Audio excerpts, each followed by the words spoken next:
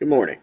This is the January 13th episode of the Daily Wrestling News Show, where we're on a mission to teach, learn, and remember the history of professional wrestling with everyone that wants to join us. My name is John, and on today's episode, we're talking about who took a final bow on this day in 2001. Pine Bluff, Arkansas. It's the 11th largest city in Arkansas, with a population of about 45,000. So who cares? What in the blue hell does Pine Bluff, Arkansas have to do with the history of professional wrestling?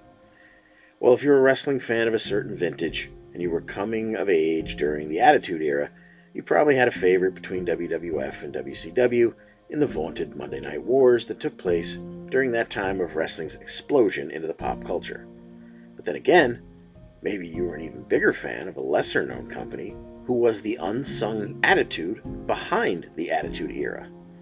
And if, like me, you fall into that latter category, the words Pine Bluff, Arkansas can still bring a little tear to the corner of your eye, lo these 20-plus years later.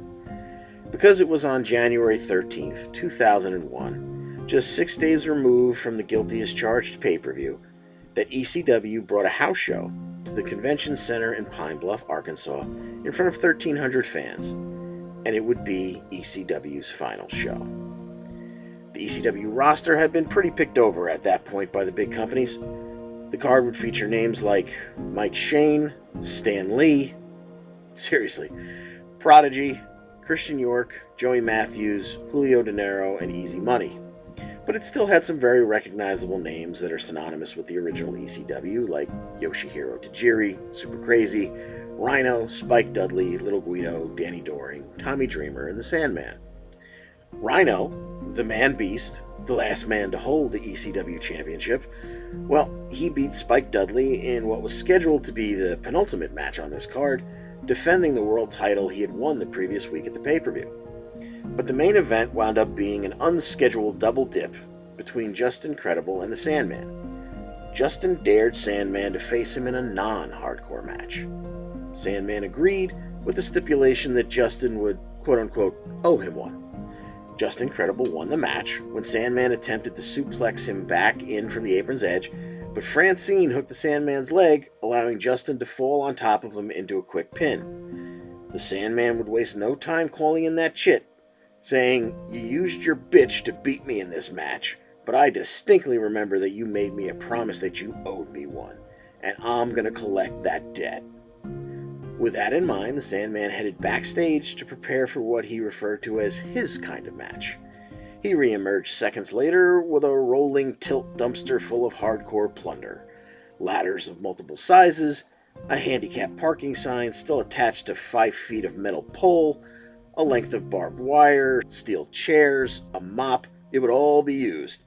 Sandman would take a Bronco Buster from Francine, though I'll never understand how a face full of stuff, as Mark Madden lovingly referred to it, was a bad thing if it was coming from the Queen of Extreme. And moments later, Sandman would pile drive Justin onto a fluorescent lighting housing.